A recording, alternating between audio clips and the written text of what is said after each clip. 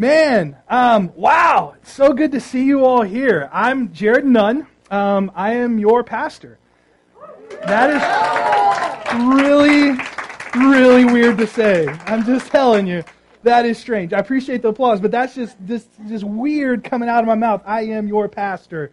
I've been an associate involved in the church for 16 years, doing youth ministry and children's ministry and adult ministry and everything else. But this is my first go-around as a senior pastor or a lead pastor or whatever we call them nowadays. And I just got to tell you, I'm super excited. I mean, I am really excited about being here and being a part of this family. I've heard amazing things about you as a community from Don and from Gary and from the leadership here and other people that are connected to your church. And I can't wait to see what God has in store for us. It's going to be fun. I can tell you that. My wife and I, Haley, love to have fun. We love people, and we can't wait to get to know you and hear your stories and get to know about your lives and what brought you here to this church and this community. And so I feel like I'm rambling, and so I just need to stop that and get going. Can I just tell you, I want to be honest with you for a second. One thing that you're going to learn about me is, and it scares my wife, but it's just true, that I just tell a lot of stories about me. I'm really an open book about life. I believe as a pastor that we're just supposed to share our stories and what God's doing in us and through us and around us and our neighbors and in this world. And it gets me in trouble at times. And when we first got married, I had to learn to start asking permission before I would share a story because they can... we've only been married for 2 years here pretty soon in November, and so we're newlyweds. Yeah, and so you're going to hear a lot of stories about me. And one of the things I just have to share with you is that I am not a huge fan of change. Anybody in here just can say, that's just me. I don't like moving. There are people in this world who love to move and love the process of packing. I see some of you like fist pumping in the back. Yeah, not me. Packing is terrible. I don't like it. And moving just stinks in general. It is hard. This moving experience for us has been slightly challenging. Whenever we had kind of a crazy summer, so we knew early in July that we were going to be coming here, and I had just lots of trips in July, camps and a missions trip to Jamaica, all that crazy stuff. And I get back from Jamaica on like July 29th, and 3 days later when my wife starts packing, I get hit with a kidney stone. I have not had a kidney stone for 10 years, and I forgot what those are like. Has anybody had one before? It is the most horrific, painful, like a demon reaching through you, grabbing out your kidney and spitting on it and stomping on it. It's awful. And so my wife was the trooper. I had to have a procedure, I had to do all this stuff, and so I was laid up in bed all week long, and she did all the packing, and so she is a rock star when it comes to that stuff in our whole move this way. And so that was crazy for us as we got through August and started this process of packing. And, I've moved like 3 or 4 times as a pastor, to new churches, but I've never done it with a wife. And when you get married, you just get more stuff. Like when I moved to Oklahoma, I moved everything in like a small 8-foot U-Haul trailer pulled behind my truck. This time, it took us a 20-foot trailer and a 12-foot trailer and the back of my truck and the back... And that just happens, I guess, when you get married. I had the ultimate bachelor. What'd she say? No, that's right. So there is fun days to come, but hopefully we won't have to move anywhere far. 24-inch truck. Yeah, probably. We'll just hire somebody to do it next time. It's just like, look, I'm out. Church people, please help us move. Yeah, it's not happening. But when we finally got the move and we started heading this way, one of the things that happened about 3 months ago is my truck, the gas gauge stopped working. And so, I went it would get down to a quarter tank, and then at a quarter tank, it wouldn't go any further. And so, while we were in Oklahoma, I would just reset the mileage, and I knew I could get about 320 miles to the tank of gas. And so we start cruising out this direction, and literally 200 miles into our trip, my brother-in-law, Josh, is pulling off on the side of the road. And I'm like, what is going on? There's no gas station here. What's happening? Is just somebody need a pee break? I don't know. And so we get out and we start, and he's like, we're out of gas. It's like, how does this happen? we literally got 8 miles to the gallon pulling a trailer. That is a lot of gallons of gas to move 1,000 miles. And so it was just nuts. And then when we get here on Tuesday, I don't know if you guys remember this Tuesday night, we're pulling into the valley, and all we see is just a wall of dirt. Now, I've lived in Phoenix before, right? And so I know the dust storms and haboobs or whatever we call them. Should I share your text? Maybe I shouldn't. Well, so we're coming into the city, and yeah, we can share that. This is a fun church, right? And so we're coming into the city, and I've kind of prepped my wife that, look, it's hot in Phoenix, but it's a dry heat, right? It's 100. It's 107. It's supposed to be 107 today when we're moving in, but it's not going to be that bad. It's not like Oklahoma where it's humid and all that stuff. And so we're driving into the valley, and this wall of dust happens, and then you know how the thunderstorms follow it, and then the humidity, and I get a text from my wife saying, I think we just experienced our first aboob. And I was like,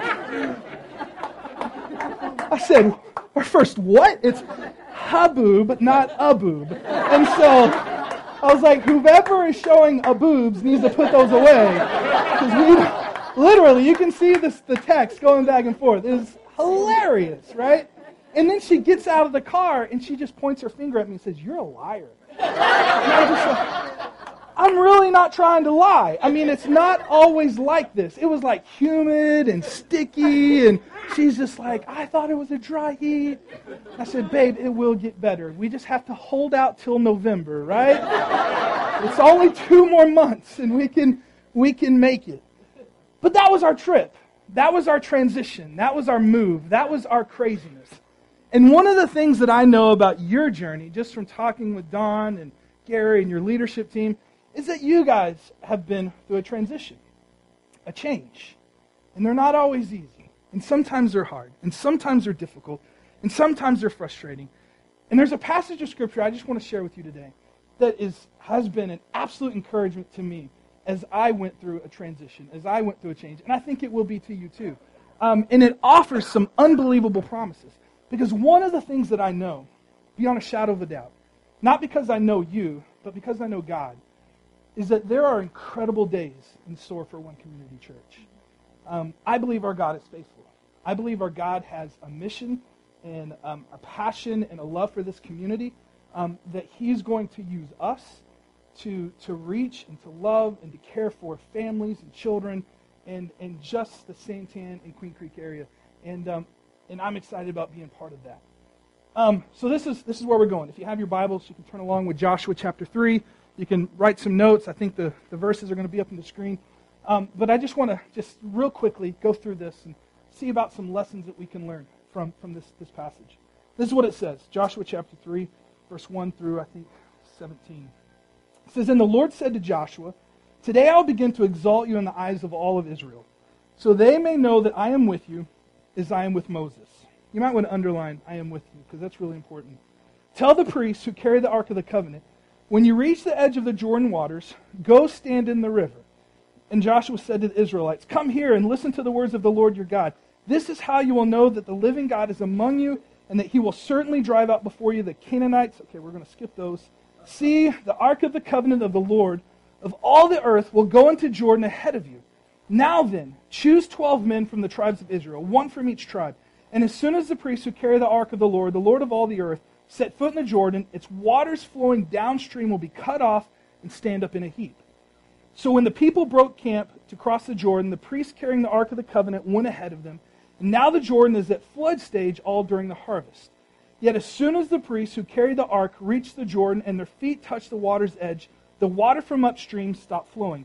It piled up in a heap, a great distance away, at a town called Adam in the vicinity of Zarethan, while the water flowing down to the Sea of the Arabah, that is the Dead Sea, was completely cut off. So the people crossed over opposite Jericho.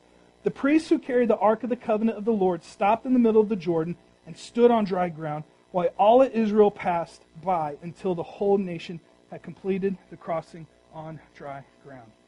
So what are a few lessons that we can learn? The first thing is this. Just write this in your notes. Put it in your head. Just marinate on it this week. Is that there is a promised land. There is a promised land. Last year was a great year for me. I knew that was going to happen. Last year was a great year for me. I'm newly married. You know, we hear a lot of people when Haley and I were about to get married that like 6 months before, people would always say, you know, that first year is always your toughest year. Just push through, just fight, don't give up. But for us, it was amazing. And it still is amazing. Right, babe? Right, babe? Yes, okay. I don't know. I'm a little nervous now. It was amazing. And so it was just a great year for me. That last year, for me, it was really about getting healthy physically. And I lost 65 pounds last year. Don't ask where those 65 pounds went, because some of them I have found again. But during that time, I actually began to love jogging. Now, jogging, it's like a love-hate relationship, because deep down in my core, I hate it with a passion because it's just painful and irritating and all those different things. But as I began to jog and began to exercise, one of the things that I really enjoyed was how it made me feel, right? My goal was to run a 5K. And for some of you that may jog, you're like, 5K, schmivK, that's no big deal. But for me, it might as well have been a 50K or a 500K, because it was a huge deal for me. I had never ran a mile at one time, less 3.12 or whatever it is. And so, but as I started that process and I started running and started jogging, I just really enjoyed how it made me feel inside and the results that I was seeing and the growth that was happening and just the exercise and all that stuff. And that's what keeps you going, right? It's that reward. It's that blessing. It's that seeing, fulfilling the goal and reaping the benefits of that job well done. And that's where the Israelites find themselves, at the point of a job well done. And I know for you as a church that the transition has been difficult at moments and challenging and trying. And there are probably a few days you probably thought, when are we going to get a pastor? Well, you have a pastor. I'm not sure if he's the best one, but you got one at least. And we're gonna figure this stuff out together. And the promised land is there. And what I can tell you as a church is that there's a promised land for us. There are families that we're going to reach. There are people that are going to experience the love and the grace and the mercy of Jesus because of your relationships and your relationship with God and because of our ministry and how we serve and how we reach out. It is going to happen. What was going on with the Israelites before they entered the promised land? If you know the story through Exodus, one of the things you know is that they had to wander for 40 years through the desert. And if you think about it, and if you read that story, the Israelites were a bunch of knuckleheads for 40 years, constantly messing up, constantly, like the very first time that Moses left them alone to go speak with God up on the mountain, they decided to build a golden calf and start worshiping it. And this was after they saw God part the Red Sea. And this was after they saw the pillar of fire and the clouds guiding them during the day. And you would think that what in the world is going on with these people? They were a bunch of knuckleheads. But God was still faithful. And that gives me hope. Because there are a lot of days that I feel like an absolute knucklehead. Anybody out there with me? And God is still faithful. God's goodness and His promises are not dependent upon our goodness. They're dependent upon His character. And they're dependent upon His love. And they're dependent upon His mercy. And what I can tell you as a church is that there is a promised land. Now, I may not know exactly what it looks like. I may not know what our future holds as far as buildings and growth and opening spaces. We're talking about all those things. We don't know what that looks like, but I can tell you it's going to be good because I can tell you that God's in it. There's a passage of Scripture, Jeremiah 29:11 and 12. This might be familiar to you. It says, "For I know the plans I have for you, declares the Lord. Plans to prosper you, not to harm you. Plan to give you a hope and a future." Circle those words. That's God's plans for you, to give you hope and a future. Then it says, "You will call upon me and come and pray to me, and I will listen to you. You will seek me, and you will find me when you search for me with all your heart." What a beautiful promise that comes directly from God. Another passage of Scripture, one of my favorites, is Ephesians chapter 5, verse 1 and 2. The Message translation, it says this. It says, watch what God does, and then you do it. Like children who learn proper behavior from their parents, mostly what God does is love you. This is great. So keep company with Him and learn a life of love. Observe how Christ loved us. His love was not cautious, but extravagant. He didn't love in order to get something from us, but to give everything of Himself to us. Love like that. And that's our promised land. That's who God has called us to be. He's called us as a church, as individuals, as a community, as the body of Christ, to watch how He loves and to love others and to be the extension of His grace into this world. There is a promised land. Here's a second thought, is that sometimes it takes a step of faith to reveal the power of God. Sometimes it takes a step of faith. Think about what it must have been like to the priests carrying that ark. When Joshua says, okay, this is what I want you to do. God's going to stop this river, and we're going to walk across on dry land. But first, you have to get your feet wet. You got to step in. And when you step in, the waters will stop. Well, what did the Scripture say about what the river looked like at the time? Do you remember? It was in flood stage. Now, being in Phoenix, I'm not sure if you've ever seen a flood before. Has anybody seen a flood? Okay, you get them. All right, well, I wasn't quite sure. But floods are incredibly devastating, right?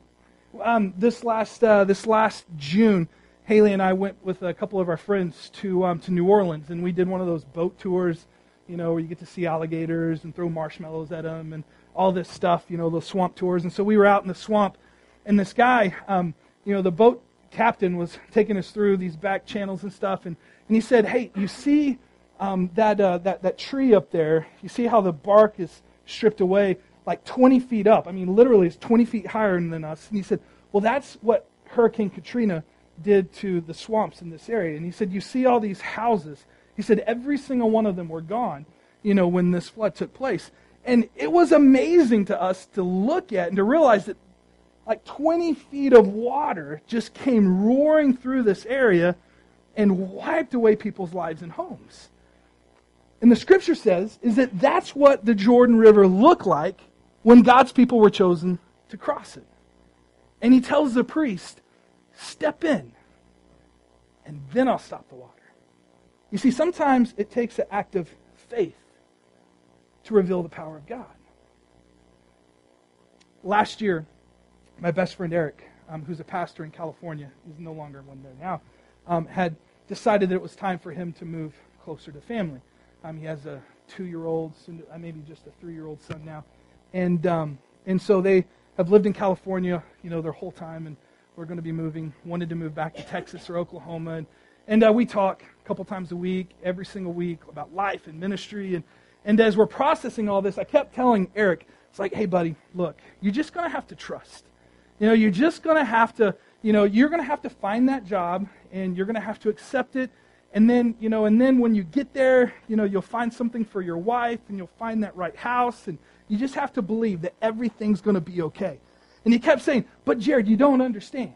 You don't understand how hard it is to find work, and my wife, we need that income, and we're just going to have to do it, and I'm not going to accept something unless I know, 100% that she has a job. And so they searched for months and months, and almost a year and a half later, until they found a job in Fort Worth, where he was a youth pastor, and where she immediately found work. And I was remembering that as we were getting ready to move here, and he called me and he said, well, has Haley found a job yet? And I was like, nope. Do you guys know where you're going to live? Have no clue. Hopefully somebody will take us in. And the Lord just reminded me, Jared, remember a year ago when you were telling him that you just have to move, you just have to trust, and the Lord will take care of you. The Lord will provide. And that was God just kind of smacking me in the back of the head and saying, hey, Jared, what you told him, you need to believe. That the Lord will take care, and the Lord will provide. Because sometimes it takes a step of faith to reveal that power of God. And that's what we're doing with Haley's work, and that's what we're doing with wherever we live, and that's what we're going to do as a church, is that we have to take that step of faith. We have to believe that God's going to move, and when He does, He will bless. John 16:33. It says, I've told you these things, so that in me you will have what? Peace. In this world, you will have trouble. It's like, thanks a lot, Jesus. That's not very peaceful, right? But he says, in this world, you're going to have trouble. But take heart, because I have overcome this world. And it's a promise. Yes, there are difficult days. Yes, there are challenges. But we have to step out. We have to move. We have to trust. We have to listen. We have to obey. Why? Because God says, I've overcome. It's going to be okay. Here's a third thing, is that we can be confident of the constant presence of Jesus through our change. We can be confident of the constant presence of Jesus through our change. What does the Ark of the Covenant represent? Anybody know? It's the presence of God. It was, for the Israelites in the Old Testament, the Ark of the Covenant literally represented the presence of God. Inside that ark, they had some special objects. They had Aaron's staff, and they had the Ten Commandments. And it literally was so holy, the presence of God was so holy that if you even touched the ark, you would instantly die. And it was the literal physical presence of God for the Israelites in the Old Testament. Now, in the midst of this change, in the midst of this challenge, in the midst of this crossing the Jordan, where does the Ark of the Covenant stay? In the middle of the river. As the people walk by and walk through the river, the presence of God stayed in the river. It was a reminder that yes, you're crossing a river. Yes, you're going through a challenge, but I am here with you. I will not leave you. This is difficult, but I am going through this challenge and change with you. Joshua, in the first chapter, the Lord says this to Joshua. He says, no one will be able to stand against you all the days of your life. That's a great promise, right? As I was with Moses, so I will be with you. I will never leave you or forsake you. And God has promised the exact same thing to us. Matthew 28:20. He's talking to his disciples right before he ascends into heaven. Listen to what he says. He says, and teaching them to obey everything I have commanded you. And surely I am with you, how long? Always, to the very end of the age. As far as I'm concerned, the end of the age hasn't happened yet, right? And so God's presence and God's promise is still good for us. I said it the first time I was here and spoke in June, and I'll continue to challenge you and remind you over and over and over again, is that who is with you changes everything. And when you remember, and when you believe, and when you lean into that promise of God that He will never leave you, it changes everything. Whatever struggle we go through as a church, He is there. Whatever struggle you go through in high school, He is there. Whatever you face as a family, if it's financial or emotional or relational or whatever, the good times, the bad times, the word always is huge. He will always be with you. One more thing. There will be challenges in the midst of our changes. Think with me for a second. What's waiting for the people as they cross the Jordan River? If you don't know the story, it's Jericho, the fortified fortress of a town whose walls were said to be impenetrable, that couldn't be defeated. What else is waiting for them in the Promised Land? Giants, fortified cities, battle after battle after battle. And it was tough and it was difficult, but God was faithful all the way to the end. For us, I don't know what those challenges will be. Well, one of the challenges is going to be, where do we sit? Right? Pretty soon, we're going to have to stack chairs and do a bunk bed system in here or something. I don't know. But we're going to figure it out. We're going to tackle that challenge. If it's going to 2 services or eventually going to 3 services or it's knocking out a wall or whatever it is, it's a challenge and we're going to face it. And we're going to figure it out. And when we outgrow that, the challenge is going to be, what else do we do? Where else do we build? Or the challenge is how do we reach our community? How do we share God's love with them? How do we do it in a way that draws people in instead of pushes people away? You know, what's one of the biggest frustrating things to me as a pastor is that the church is known more for what we stand against than what we stand for. And that's so sad. And it's so disappointing. And I don't want us to be that way. I want people to know us by who we stand with. And that's Jesus and his grace and his love and his mercy. That's what we want to be known for, not what we stand against. Proverbs 3, 5, and 6 says, trust in the Lord with all your heart. Lean not on what? Your own understanding. In all your ways submit to him, and he'll make your path straight. Philippians 4, 5, and 6 says, let your gentleness be evident to all. The Lord is near. Do not be anxious about anything, but in everything, by prayer and petition, with thanksgiving, present your requests to God. I'm going to talk a little bit more about this down the road. But as people were crossing the river and they got to the other side, one of the things that God commanded them to do was to go back, for one person from each tribe to go back into the river and to take a stone.